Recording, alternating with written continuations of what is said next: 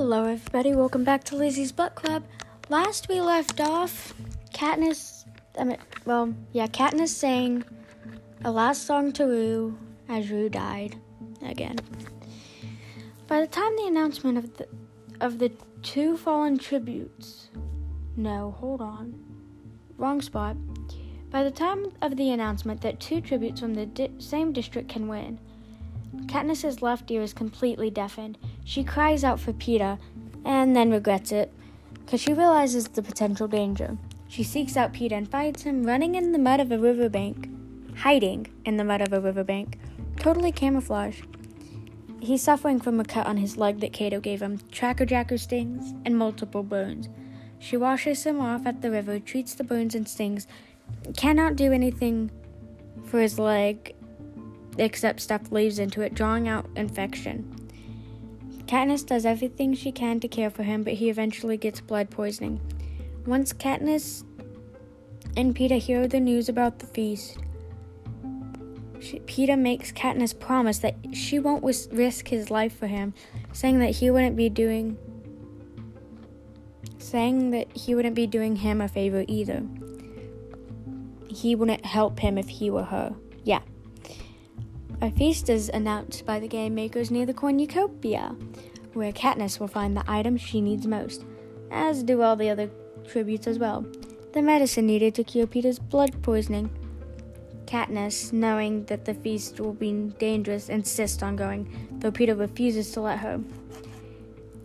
Immediately afterward, Katniss receives sleeping syrup from their sponsors, and tricks Peeta into consuming it by mixing sleep syrup with berries, telling him it's sugar berries. Precisely after eating the berries, he passes out for a whole day, giving Katniss enough time to go to the feast and get medicine. The feast resulted in a fight between Katniss and Clove. First, Katniss's head gets cut by a knife that Clove threw at her. Then they fight, but Clove gets the upper hand and is able to pin Katniss flat to the ground. She taunts Katniss about Rue's death and Peeta's predicament. Clove tells her that Cato let her have Katniss, but made her promise to give the audience a good show. Just as she was about to make the first cut at Katniss's lip, Clove is hurled away from her by Thresh, the boy from Rue's district, who slams a large rock into her head after accusing her of cutting up Rue. Katniss is surely afraid of what Thresh will do to her, but because of her alliance with Rue, he allows her to escape. He does not want to owe Katniss anymore and states that they are now even. She flees the feast and returns to the cave to heal both Peeta and her own wounds. While they were recovering, they see that Thresh has been killed at the hands of Cato, presumably at the hands of Cato. During one night of rain, Peeta is asked by Katniss when he started loving her.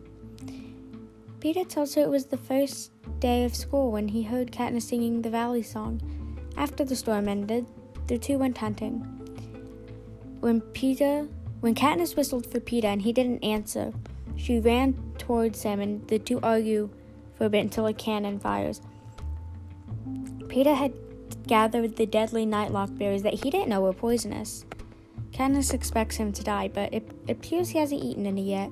They see the body of the girl from District 5, Foxface, being taken away. A few days later, the river is found empty, as well as the ponds. They figure out that the game makers want them to go to the lake. When they make it there, they wait a few hours for Cato, the only other tribute to arrive. They are almost going to give up when he runs towards them. When Katniss sees that he's running away from a pack of wolf mutations, she and Peeta immediately run away toward the cornucopia. They reach the cornucopia and climb it, but one of the mutts manages to injure Peeta's leg. Well, Peeta. I think it was his leg. Once at the top of the horn, Cato finally gets back his senses and fights Katniss. He overpowers the Dudo and strangles Peeta to the edge. In a last effort, Peeta draws an X in blood on the back of Cato's hand, telling Katniss to shoot there.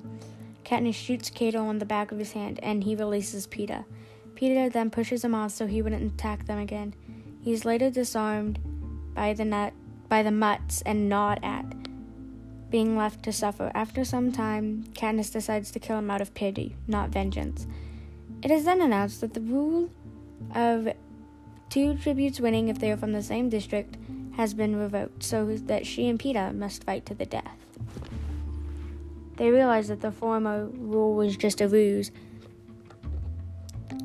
Katniss aims her bow at Peeta when she sees he has picked up a weapon, but drops it when he proceeds to throw it into the lake.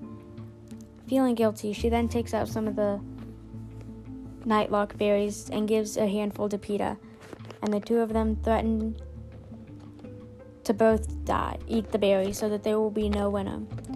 Later, they discover that Katniss sees this as an act of rebellion. And, we kind of know the rest. We kind of knew a lot of this from the books.